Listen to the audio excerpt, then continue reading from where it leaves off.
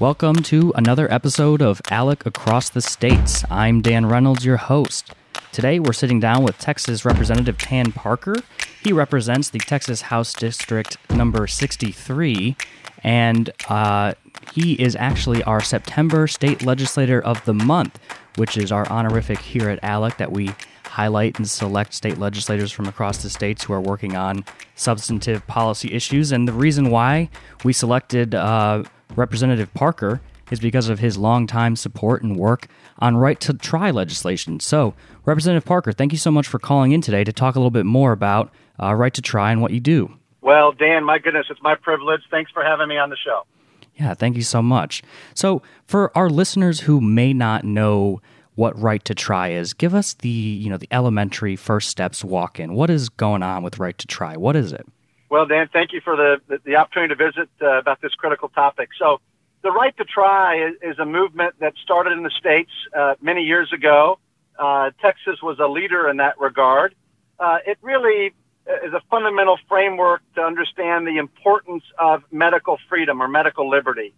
And we believe that individuals that are terminal, that are fighting for their life, they should have access to life-saving therapeutics.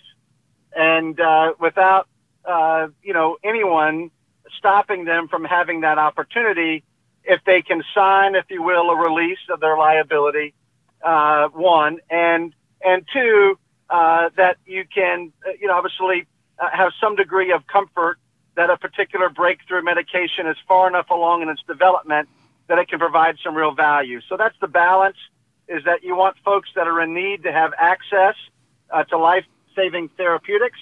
And this, of course, is something that began as a movement in the states. We got to many dozens of states. And then ultimately, President Trump signed it into law as federal legislation last year. So very, very exciting to see that model where something began in the states, where we incubated it, and then spread, if you will, across the states. And then ultimately the president and the Congress put in place legislation on this on a national level. So it was a great breakthrough to help everyone that deals with, at some point in their life, God forbid, these kind of terminal conditions, and allowing people to have access to life-saving therapy. Yeah, it's so important to get these issues right. I mean, especially like you said with medical freedom. It's just a component of individual freedom. And if you don't have medical freedom, your individual freedom is going to be diminished. So working more towards right to try legislations and passing that across the states and seeing it being picked up in the federal government is so awesome to see, at least from my perspective. I know before we hopped on the call here together on the podcast, we were talking briefly about the specific term that you had on your piece of legislation, which was called Charlie's Law, which I know you began working on in 2017 and sort of perfected this year in 2019. So can you take me through that story? What did the first piece of legislation look like in 2017, and what were the aspects that you added to it to quote-unquote perfect it this year? No, Dan, again, that's a great question. And Charlie's Law is really an extension of the work that we've been doing in Texas and across the country on right to try. Right to try's original premise was around providing, if you will, access to care for the terminally ill. With Charlie's Law, what I recognized was the importance of being able to address the needs of the chronically ill in addition to the terminally ill. And that's really the basic premise where I started thinking about this and what we wanted to accomplish. In my own life, my wife has experienced a lot of health challenge. And as a result, it's given me insight to all of the thousands of people that tragically across Texas and across the country deal with chronic illness. And so it opened my eyes to what can be done in this area, trying to make certain that people have access to innovation, but at the same time that we focused it intelligently. And so Charlie's Law is specifically a bill that provided access to adult stem cell therapies in Texas, those that require, if you will, the expansion of cells. And it's really the first of its kind in the nation to do so. Today, I should say prior to Charlie's Law being passed originally in 2017, and then, as you said, Dan, perfected here earlier this year in 2019, people that were dealing with the most serious of conditions, be it Alzheimer's, be it lupus, be it cancers, be it spinal cord injuries, multiple sclerosis, all those kinds of conditions, they had to leave the country in order to get adult stem cell treatment for their conditions. And that's pretty well known that people had to, literally go to Asia, go to down to South America, go to Mexico, what have you, to get access to those types of procedures. And the reason being is that the FDA had really made a line of delineation and said, if you remove your own adult stem cells from your body and they are out of your body for a period greater than 24 hours, then it becomes a pharmacological drug. Well, I just absolutely push back on that. I completely disagree.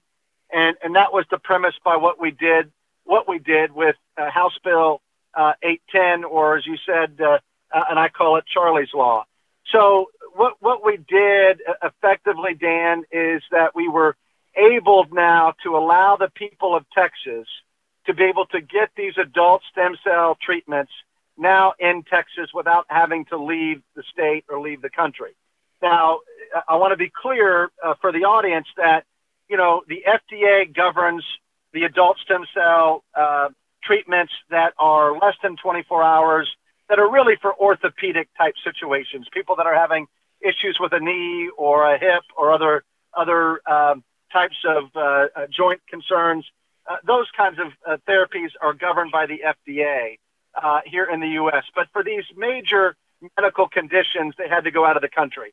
And that's the reason why we passed Charlie's Law. Yeah, no, I think that's a very important, story to understand with this. But frankly, this success that you've had with Charlie's Law, going from 2017 to now perfecting it in 2019, I mean, this is actually pretty normal for you, because you've had similar success with a law I know called in Texas Jenna's Law, where you perfected it in 2011, and it actually became an ALEC model policy. So can you talk to me about Jenna's Law and also Charlie's Law, and talk to me about the ALEC model policy process with these policies? Yeah, absolutely. Well, so with Charlie's Law, the interesting is I named Charlie, just to give everybody some perspective, Charlie was really one of my first chairmen I ever had the privilege of serving under the legislature. And when we had the Charlie's Law bill in the process of being considered, literally after a 20-year battle with cancer, the doctors in Houston told Charlie and his wife, Jo, that their last chance, there was no other chance but adult stem cell. He was too weak to leave the country and travel. His last hope would be this bill passing.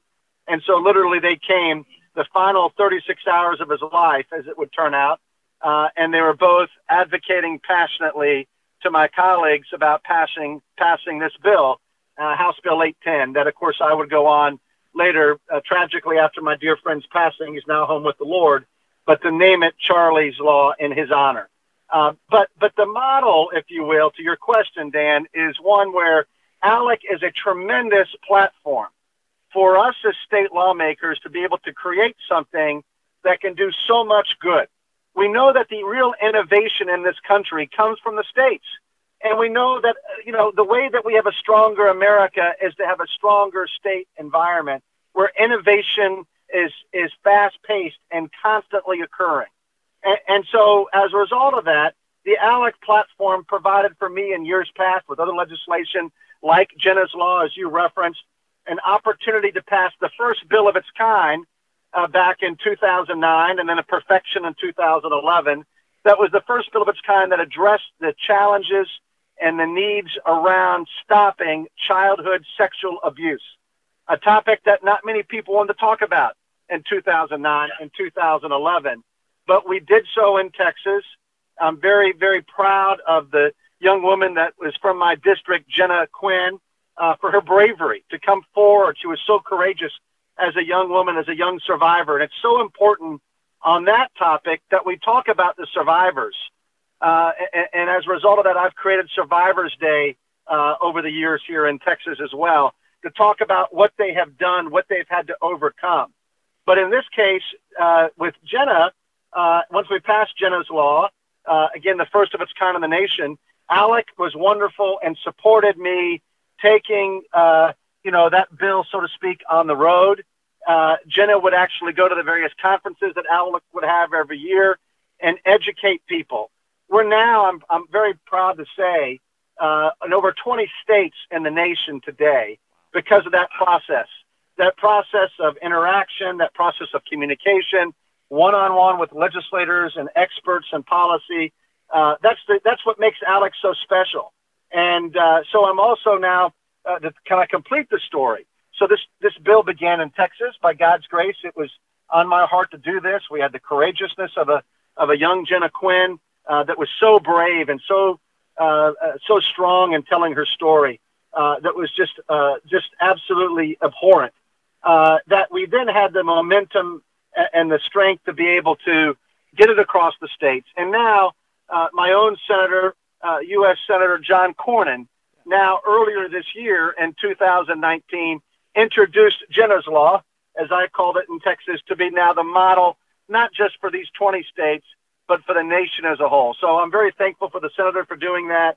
But it's, again, just great testimony of how great innovation, be it with regard to protecting babies from child sexual abuse or making certain that we honor and represent and respect the sacred privilege, in my mind, of having, real medical freedom, medical liberty, to do what you think is best for you and your life and your family.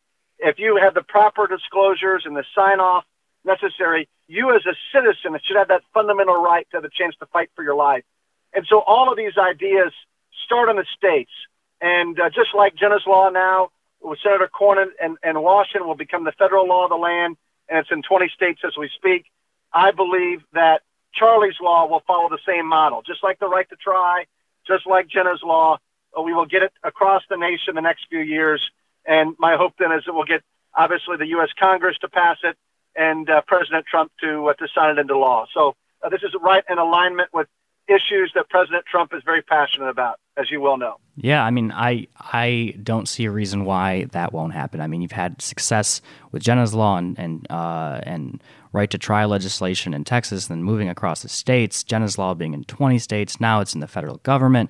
I mean, this is just a tremendous story here, and you're not only a leader on these issues, you're actually a leader at ALEC as well. You're one of our Texas state chairs. So let me thank you first for your service there, and then also, one more time, congratulate you again on being selected as the ALEC September State Legislator of the Month. I'm really excited to continue watching Charlie's Law and see it spread across the states. I love seeing great ideas picked up in different state houses and go to other ones. And this is certainly a policy that is one of those.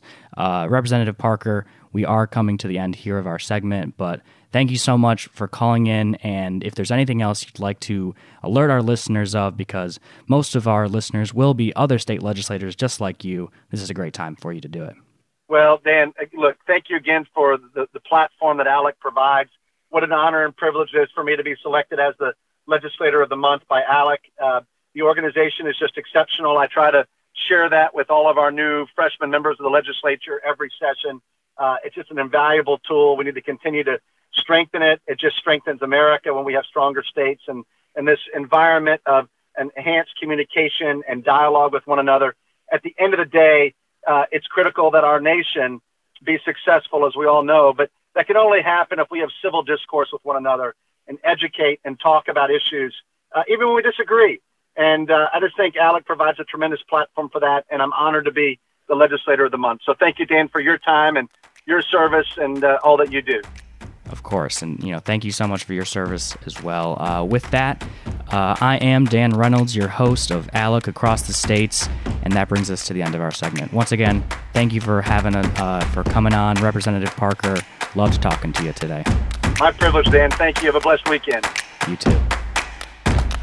Thank you for listening to Across the States, the premier state-focused podcast presented by the American Legislative Exchange Council. To learn more about our work, or to make a tax-deductible donation, follow us on Twitter and Facebook at ALEC States, and check us out online at alec.org. All individuals on this show do not speak for the American Legislative Exchange Council and are representing their own individual opinions.